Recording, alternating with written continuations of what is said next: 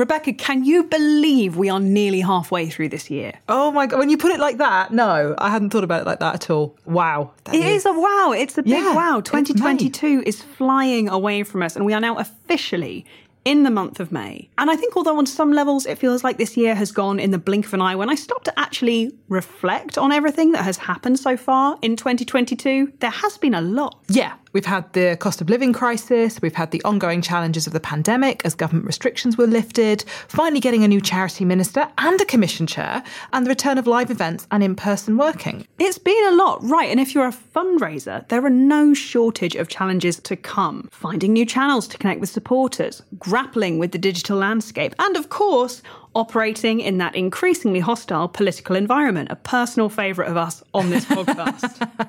But if this is the sort of thing you are thinking about, then you might enjoy Third Sector's fundraising conference, a 2-day virtual event taking place this month. That's right. Our 2022 fundraising conference is running on the 26th and the 27th of May, where we will be joined by a host of brilliant speakers bringing inspiration and practical solutions to your fundraising challenges. It's a fantastic opportunity to network, debate, and learn from your colleagues. Right. And we'll also be sharing more about an exciting new podcast spin-off project. I'm afraid I can't say more at this point, but if you are a fan of this podcast and that sounds intriguing, do come along to find out more and join in the discussion. It will be 100% worth it.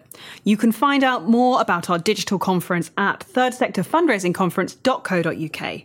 Rebecca and I will look forward to seeing you there.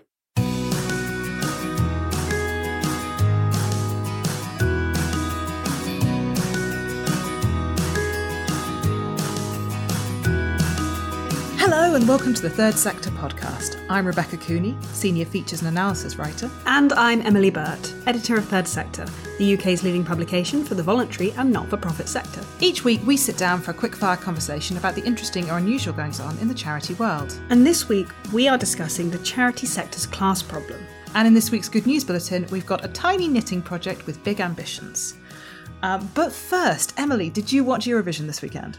I actually missed it, which is really unusual for me because I'm a massive Eurovision fan and you can usually rely on me to throw a big watch party around the house. But I was away this weekend for a friend's birthday, but I did hear it was an absolute corker. Did you watch? I did. So I actually went to a Eurovision party, which was a lot of fun. I have to say, I honestly wasn't really paying a whole lot of attention to many of the songs because I was a bit distracted by the fact that there were nachos and a dog in a bow tie at this party. Understandable. It was a great party. It was a very cute dog. But then, of course, the scores started to come in and suddenly everyone in the room is looking at the screen and going, wait, are we doing well? Is this what it's like not to be internationally hated? Like, what is going on? We're just so used to 0 points, UK. 0 points. But I did actually listen to Spaceman before we sat down to record today. First time I've heard it, I have to say, absolute banger. I really want to know where that pearl-encrusted boiler suit came from. It is great. It is absolutely great. And I completely adore Sam Ryder.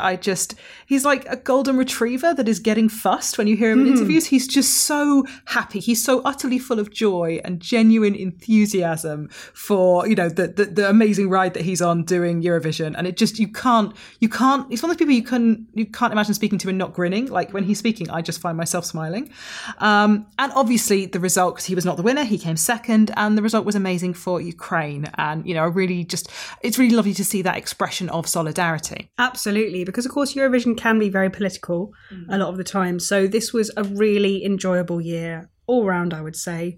I need to watch on catch up. But speaking of also potential winners, Third Sector itself is also heading for awards season. Awkward segue, but I love it. We have incredibly exciting news. So we've been shortlisted for an incredible 4 awards in the past month. So first up, my lovely co-host Emily has been shortlisted for the Fiona McPherson New Editor Award at the 2022 British Society of Magazine Editors Talent Awards, which is incredibly well deserved. And yeah, I'm very, very excited about this. Oh, shucks. Thanks very much. No, really excited. It's a lovely thing to be a part of, although, you know, lots of great competition. I'm keeping great company in there, but that's very exciting. But I'm equally excited, of course, about the fact that Third Sector has been nominated for 3 awards at the Professional Publishers Association Awards, the PPAs. Yes, we are in the running for Special Interest Magazine of the Year for Third Sector.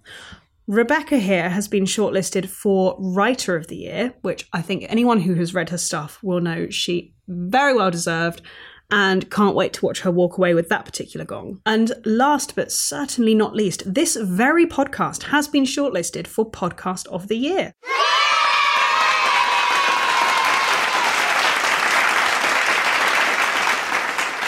I'm so chuffed about the podcast award because we're up against 3 shows produced by the BBC. So it's great. And I think part of the reason we've been shortlisted is because we've had such fantastic listener figures over the past year. So basically what I'm saying is, if you're listening to this show and you've listened to other episodes, thank you so much. Like, this is amazing. Absolutely. One of our favourite things is hearing from our podcast listeners when we are out and about, or getting feedback from you on social media. We so enjoy doing this. It's just great to have you all with us, and hopefully we'll get a lovely award just for the cherry on the cake later this summer. Yeah, we will find out in mid-June about those 2 sets of awards, or mid to late June. But so who knows? Even if we only get shortlisted, it's a very special moment for us. So thank you all for sticking with us. Please do continue to do so. It is lovely that people are listening. It's not just us in a glass room making each other laugh. So, should we get on with the show? Let's do it. Rebecca, in the latest edition of Third Sector, you wrote an in-depth feature exploring whether the charity sector has a problem with class. What did you find? Okay, so first up, yes, the charity sector absolutely has a class problem. Everyone I spoke to, I think, barely managed to avoid putting the word "der" on the end when I asked them that. They were just like, yes. So perhaps the most pertinent question is, in fact, how big is the charity sector's class problem? And the answer essentially is no one knows. Right. One of the biggest challenges that was repeatedly mentioned in your feature is that the sector lacks data on people's social background in individual organisations, on the different parts of the sector, on the sector as a whole, or on how it presents as a problem. But as Sarah Atkinson, the chief executive of the Social Mobility Foundation, pointed out, social background is a strong predictor of educational and employment outcomes in every bit of the UK economy where data does exist. So it's safe to assume that the charity sector very much has a problem. Absolutely. And while there isn't a lot of hard quantitative data available, there are lots of anecdotes and stories from people who are working in the sector and come from a working class background. And I just want to say I'm so grateful to everyone who spoke to me for this piece. People were sharing often, really personal and quite painful stories about experiences they've had, ways they've been treated in the sector. Thank you so much for speaking to me about that. And what they were telling me about anecdotally was kind of everything from workplace cultures where middle-class experiences were assumed to be the default, and exclusionary job ads which ask for irrelevant qualifications, to HR practices which do things like taking training costs out of pay packets. So basically you're leaving people without savings at risk of homelessness. Which, no employer should be doing that. There were also a lot of really interesting reflections on the language that was being used for the people who are being supported by charities. There was this feeling that the sector tends to think of those it's supporting as being somehow kind of other. So working class staff members are often left thinking, hang on, is that my family you're talking about? Right. And so what were the solutions that the people you spoke to identified? Okay, so first up, we really do need to get that data. We need to work out the scale of the challenge that we're dealing with. And that is starting to happen through work by the Reclaim Foundation, which is looking specifically at this issue among charities that support people on low incomes and among think tanks. And there's also work by the Social Mobility Foundation, which we'll be hearing more about in a minute. But crucially, what people were saying was, rather than waiting around until we have the data, one thing we can be doing is to start having this conversation more and being more open to allowing people to share their experiences. And one thing that also came out of this piece was the need to think holistically about solutions to tackle this issue. So at the same time as we're having all these conversations that the sector needs to be having about race and gender and disability and sexuality, we've also got to be having it about class as well, and not seeing it as some kind of separate issue to deal with. So to dig deeper into these issues, we spoke to Alan Lally-Francis, Head of Influencing at the charity leaders body Akivo. And we started by asking him where and how he sees class issues manifesting in the sector. A few ways. I think one aspect of it is defining what we mean by class. And sometimes that's part of the problem. I think people have their own views of what we mean, of what a working class person is. Is it to do with how we talk? Is it the way we dress? Is it our economic circumstances and background, or is it our current one? So I was talking to someone recently, and they were younger, two parents who kind of split up, and their dad was a director in a company, had a swimming pool in the house, used to go to ski holidays, and went to private school.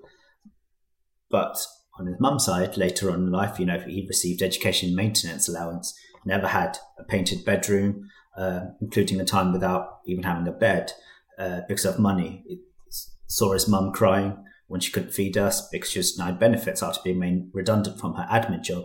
Now, those sentences are both true, but apparently in contrast. And I guess they were saying to me that everyone wants to tell you what class is, but it's sometimes not obvious, it's not clear. And I think that makes things a bit challenging to start off with and makes self-defining a bit more tricky. I think there's also just a bit of an obsession, I think we know in Britain, around class and in our social exchanges.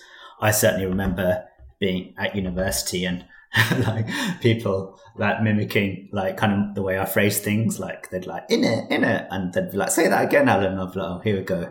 I think even when you go to like parties and stuff and you start assimilating into different social culture, the first questions are always what university you went, not what you studied. But I feel like what people are trying to do is form their judgments of who you are, whether you're acceptable, whether and later in life, it's what do you do for a living? And they try and get out what your positions are. So I think our society is set up to really make judgments in early first exchanges with people you don't know. And I think the way we network actually in our sector sometimes can kind of have hints of that as well.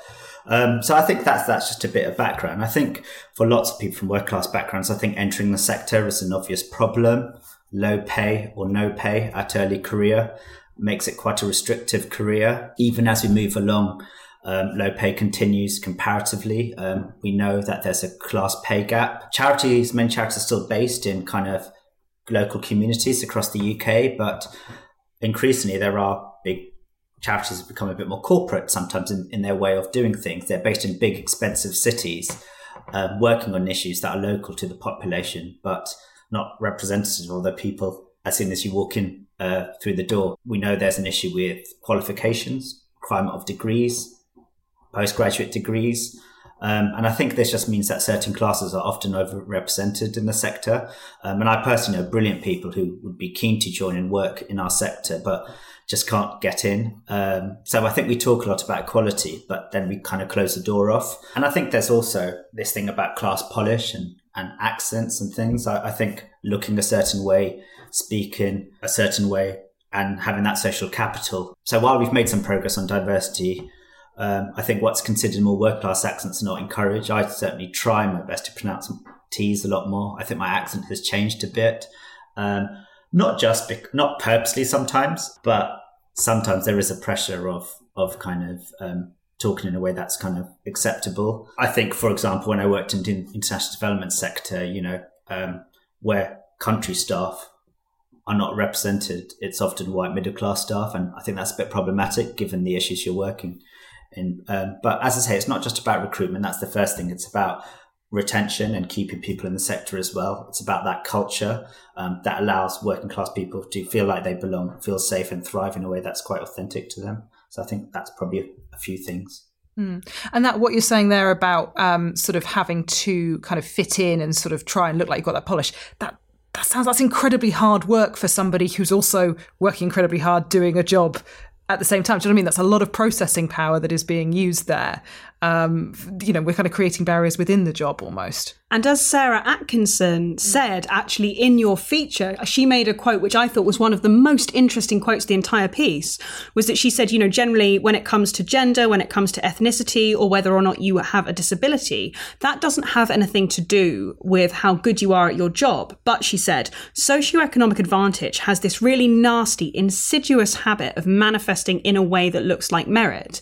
And I think that's everything that you just spoke to there, Alan. And Sarah went on to talk about things like if you have intellectual display, if you have social confidence, social and cultural capital, or being comfortable in lots of different environments. Now, she listed off those attributes and she said, actually, what you're talking about there is privilege, but it sounds like someone who's high performing. So how those things overlap, I think, is really interesting. And I think also the thing you brought up there was really interesting around sort of that you've got this kind of divide between the more corporate end of charity and then kind of small local community groups where, you know, the people who are doing the work are also of the communities. And one of the issues that came up a lot in the interviews that I was doing, and I think we talked about it as well, was this notion that you have people who have quote unquote lived experience. And they were seen in the sector as people who can be part of focus groups. And then you also have people who are charity management material, but those can't be the same people. Either you're a management or you've got kind of the lived experience. How does the sector wean itself away from that idea, do you think? Yeah, it's a good question. I think, you know, charities do a lot of good work. I think the pandemic has shown that their value to society has really been recognised, and that's a good thing.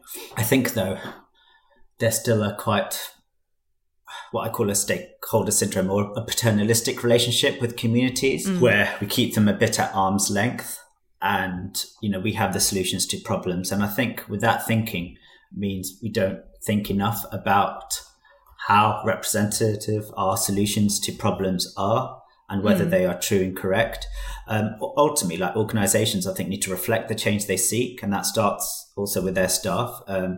You know, I kind of often say I work in policy, which is particularly homogenous, and, you know, policy is about solutions to problems. But, you know, people have a lot of I often find like technical experience, which is really valuable, but lived experience is often missing. And you'd think it would be quite obvious to get people with actual experience of an issue to be proposing the solutions.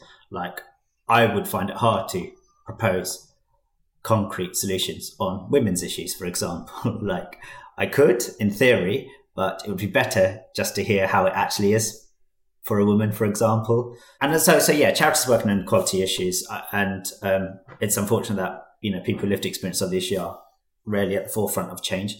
And, you know, I've talked about, you know, corporatization of charities and how it's sad sometimes just to see, just speaking of London, you know, really good charities that are working on issues that really impact the community on their doorstep, but they're kind of kept at arm's length and kind of used as focus groups, but not brought in. And I think it's kind of what you were saying, Emily, about social cultural capital as well, that you need to kind of fit into that space, those kind of, that way of talking, the kind of jokes, the kind of conversation at socials. And sometimes when people don't feel part of that or don't know what to say because they're processing how to fit in, I think it's often perceived that people maybe not interested or don't have the drive to kind of achieve the kind of organisation's goals. Absolutely. So I think it's been unanimously agreed that we need to start having a conversation about this issue. And we also know that there's a massive problem with lack of data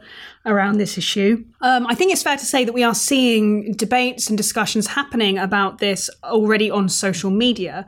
But where else do you think we need to see this conversation taking place, and how does it need to be conducted? I think the obvious one is in leadership spaces in organisations. You know, I think as part of the wider EDI framework, it's not just a siloed approach where there's a group for it. It should be something that should be on a regular agenda of senior management teams, leaders, and looking at a way that's quite current, looking what the need is. So I think definitely in the workplace, I think conversations like this, you know, it always starts by just having the conversation, letting people know what the issue is. So I think, you know, for example, class is an issue that I feel is not talked about enough, or at least not in the way it should be. So at Akivo Fair Style Conference in September, we will be doing a session on class, and we'll be getting, you know, Roger Harden to come and speak to us about some of the issues impacting it. And, you know, we'll talk about it in a way that's open, honest, authentic, challenging. And, you know, and I think that's the way it needs to be talked about. It needs to be done in a way that's quite honest of the people. And I think there's going to be humility and openness that needs to come with it. You know, like we've seen on other EDI issues like race, we need to say, look, you know, we're sorry, we haven't done enough. We're going to change things, almost by passing the mic almost and giving up that power. And I'd quite like to see leaders, and I know there are some leaders who are doing this already, but, you know, almost start by saying, we know there's a problem. We're going to change things, and this is how we're going to do it, and communicate that with their staff. And that brings a level of accountability. I think that's quite important, because otherwise these conversations are left kind of in pubs or kind of social media has its benefits as well, like on social media. But I think it needs these conversations. We should need to find ways of making this more central. So the media is important as well in kind of raising awareness of these issues. Yeah, and it seemed to me that the kind of the issue around kind of having the conversation, like there were so many people who were sort of saying, because there's this pressure to kind of fit in, to talk the talk. I know that was something that you kind of talked very powerfully about. Because there is all this pressure, people aren't necessarily talking about their own experiences, and they're kind of camouflaging, they're sort of hiding in plain sight. If they do have experience of kind of, being from a working class background, of experiencing, negative impact in the sector, negative behaviour in the sector, they're not really talking about it. So if we're starting to have this conversation, people will feel more comfortable to engage with that conversation and to talk about their own experiences and to join in.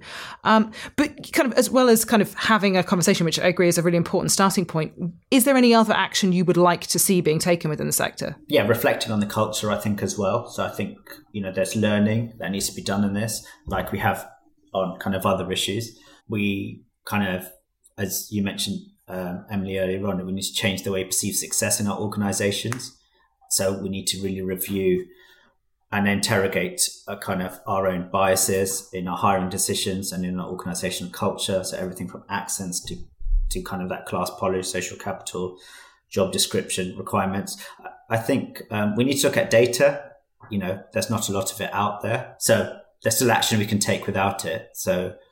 But I think more data will help us all see how big the problem is in the work we do. Absolutely. I think, an obvious one is developing kind of accountability mechanisms. So like developing language and cultural frameworks, I think, that challenge the status quo. So including in our leadership. So at Kiva, we work a lot with leaders, and it's important that leaders are representative of some of the issues people face and on the issues they're working on. That isn't a requirement, but I feel like the norm is that you don't have to be, right? And I think it would be nice to see a shift where, at least on some of the issues or parts of the issues, there are requirements for leaders to have some sort of knowledge or experience of it. We were talking about lived experience. So if you just focus on the degrees and the technical knowledge, you'll get a certain type of person. If you start asking or even demanding of experience, I think it might change kind of the types of leaders we get as well, and maybe change the culture around that as well. So I think data, language and cultural frameworks, EDI plans, more internal conversations, and a recognition that this is an issue, I think would be a good starting point. Yeah, absolutely. And I think that point you made about kind of qualifications is so interesting, that if we're demanding qualifications that people typically do at a young age, and actually their start in life wasn't conducive to being able to do well in those exams, you're just shutting out a whole raft of talented people for not having a bit of paper, when actually what you want is the thing the bit of paper shows, and they could still be talented in all those ways. Yeah. So I think that was really interesting. There's quite often, hiring for potential and stuff, but I think that's scary for a lot of people of what could go wrong. And job descriptions are still quite uniform, I'm afraid to say. They don't.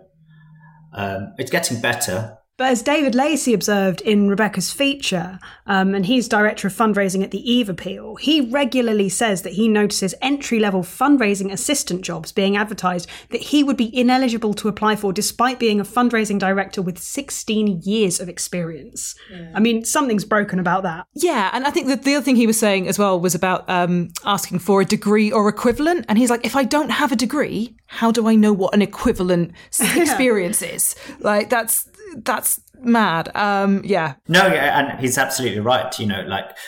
You can't really measure equivalent. It's a bit naive. Like, unless you can really say what that equivalent is to people, like they just won't bother or try, or it will be very hard for them to get into the door. And I think that's the thing. The status quo is like, we just need to start from entry level to higher up to have a degree. Like, I think the starting point should be like, let's look at this job. What are some of the requirements we need? And can we build some of these in? And how many of these are related to degrees or not? And I think quite a lot aren't, actually. And I think there's just a bit of laziness. And I think a lot of this needs some work. put into it. And nothing I would say, like, you mentioned about kind of what action needs to be taken. I think reflecting on the culture and how we socialize. So I've often said in previous organizations, it's nice to go to the pub, but for some people, that's not where they'd like to socialize for a range of reasons. But I find icebreakers and kind of company socials quite interesting as well. A friend was telling me recently they work in the sector for a big organization, and on an icebreaker, they were asked to introduce themselves on a call and talk about a side project they were working on or a book they were reading. Now, the pressure to come up with something, because firstly, there's a guilt attached, because also people from certain backgrounds have caring responsibilities. Like some people have lots of things going in their life where they're just turning up to work, and at 9 o'clock is an achievement in itself, right? I can say that, sometimes from my own experience, having a sister who's been in care from the age of 13, mum, we have caring responsibilities from, who lives kind of local council estate in Whitechapel. There's having a side project, reading a book. We all love to do those things, but I guess, if I was asked to do that, I just have to make something up. I'd be forced to almost lie, or I'd be forced to take the risk and have judgment. And they were just telling me that, it was talking about their favorite, people were talking about a Puerto Rican novel they were reading, or, wine, a wine trip to Bordeaux. And these are all great things. But his answer was just a book on football that he'd read 2 years ago, and the reply was there was a lot of silence, and he just said to me, he's fine with it, he's big enough, ugly enough to handle it, but it might make other people comfortable. And it's kind of that point you said, I'm talking about these experiences now, a bit later in my career.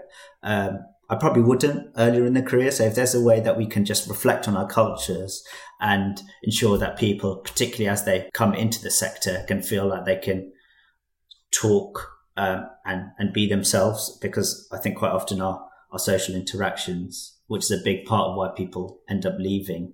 It's almost like, we talk about bringing yourself to the table, but what are we doing to do that? So quite often, people are one person outside of work and then inside, and we all have that to certain levels. But I think that imposter syndrome must really set in as a result. Yeah, and it's not just about the recruitment, it's about retention and about making sure people feel happy and willing and, fulfilled staying in the sector rather than leaving to go off and do something else. So Akevo is working with the Social Mobility Foundation to get more charities involved in the Social Mobility Foundation's index. So this is an index of employers looking at, basically ranking them on how well they're doing on various issues related to social mobility. And at the moment, there's a real problem that there are very few charities on that list. We've got a lot of banks, we've got a lot of legal firms, not a lot of charities. And Akevo is actively involved in trying to get more charities to take part. So, can you tell us a bit about that work? The index has been running still for 5 years, since 2017. And its aim is to kind of equip employers to break down the barriers of social mobility class in their own organizations. And it's grown significantly in the last couple of years, seen an increase of 70%. Unfortunately, as you say, there's a lack of charities being involved. And again, I don't know if it goes back to the problem charities are busy or they think they don't have a problem, but, the people who do contribute are largely from, the private and public sectors. So this year, I think they wanted to focus into get more charities to do that. So we kind of partner with them, and they're running a pilot scheme this year. So they're asking charities to become trailblazers in the sector, to be almost the first ones. And I think there has been an increase this year in more charities either contributing to the index or promising to do so next year, which is really good. And I think in terms of what support they will get additional support this year. There'll be focus group sessions, there'll be feedback reports. People don't have to fill in all of it. They can fill parts of it, so it's quite flexible. They have people at Social Mobility Foundation can talk them through it. They can get feedback in certain areas, whichever part that the organisation feels is most beneficial to them. So the deadline, I think, is the end of May, but there's lots of flexibility on this. So they really want charities to kind of get involved, and it's not too late. So I would encourage lots of charities, and it will just help them see the kind of where they need to go on this issue, and while being provided with support to get there. And what's the best way for them to do that? Is that to contact Akivo, or is that to go directly to the Social Mobility Foundation? Yeah, it's either. I would probably start with kind of contacting them. I mean, I've got email addresses if you want them here, or they can contact me and I can kind of forward on to the right people at Akivo. Okay, brilliant. I'll pop some links in the show notes for people if people are interested. Alan, thank you so much for joining us. It's been a really interesting discussion. Thanks for having me.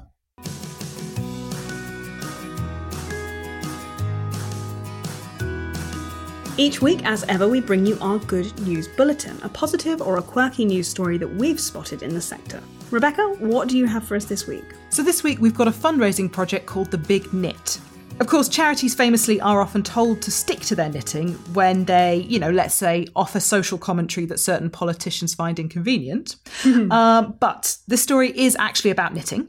Age UK has a partnership with Innocent Smoothies. So have you ever seen, they come in these kind of little bottles that are maybe sort of, 15 centimetres high, and they have little woolly hats on the tops of the bottles in the shops. I have seen those. Yeah, so it turns out they are all knitted by volunteers, and as part of this partnership with Age UK receives a 25p donation per little hat that is knitted. So Age UK, Lincoln and South Lincolnshire are taking part in this campaign, and so far their volunteers in particular have knitted an incredible 23,000 teeny tiny little hats. But they're not content with that. They are actually aiming to hit a target of 30,000 hats, or £7,500 worth of donations, which I think is incredible. It is incredible. And I watched the video for this campaign, the advert for the campaign in the office this morning. Rebecca will attest that I bawled my eyes out at the sight of it. An incredibly lovely partnership with Age UK, incredibly touching, and a great mission to have. Rebecca, can you knit? I mean, it's quite trendy, isn't it, knitting these days? Do it. And I can see it as being a craft activity. It doesn't make necessarily a lot of mess. My mum has attempted to teach me to knit once, but it was like a sort of 10-minute lesson, and I was very flummoxed by it, to be honest. I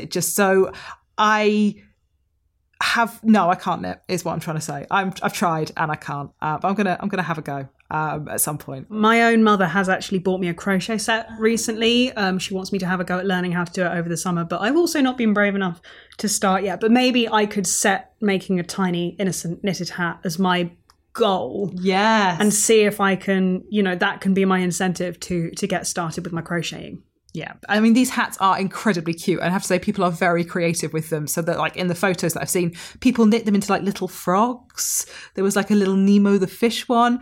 There was one that was knitted to look like a post box, like a sort of red Royal Mail post box, which I found very meta because I live in one of those areas where people are doing like guerrilla knitting and they're knitting hats for post boxes. That's very specific. It's very specific. It's very cool. There's like a little topper that goes around the top of the post box and they'll have like a little scene or something on it. It's very cute. So you buy the drink and then you get this little woolly hat for it. So what would you do with one of these little woolly hats? I'm absolutely a hoarder. So I'm completely the sort of person who would collect tiny knitted woolly hats, even if I had no ultimate purpose for them. I would just have them around the house. I think egg cups, little knitted hat for egg cups. You put your egg in it. Hat goes on the egg. Keep your egg warm like an egg tea cozy. Yeah, and then you cut its head off and eat it. I don't know. It's all... We won't go down that route, but I think you could find all kinds of purposes for those little knitted hats. Maybe you just have to start crocheting tiny animals or something for the purpose of wearing the hats. What about you? What would you do? I was thinking about, I have like a massive spice collection of spices in random jars all over. I thought maybe put little hats on, then I would know what's what. The coriander's in the red and white striped one, the ginger's in the frog one. I don't know. Maybe that's what I should do. I did think it would be fun. They're obviously a bit too tiny for this, but I did kind of think, it'd be fun to kind of, put one on that bust of Sextus Pompey from last week's episode. Absolutely. Right? He'd look marvellous. The only thing that would make him look more annoyed about being strapped in the front seat of a car with a price tag on his face might be having a little woolly hat. The indignity on top of a tiny knitted hat. Just at a jaunty angle. So anyway, that's all from us this week on that note. We'll be back with another episode soon, so make sure you subscribe to this, the Third Sector podcast, on your favourite podcast app to be the first to know about it. Until then, I'm Emily Burt. And I'm Rebecca Cooney. Thank you to our guest, Alan Lally Francis, and our producer, Aidan Lyons at Rethink Audio. We'll see you next week.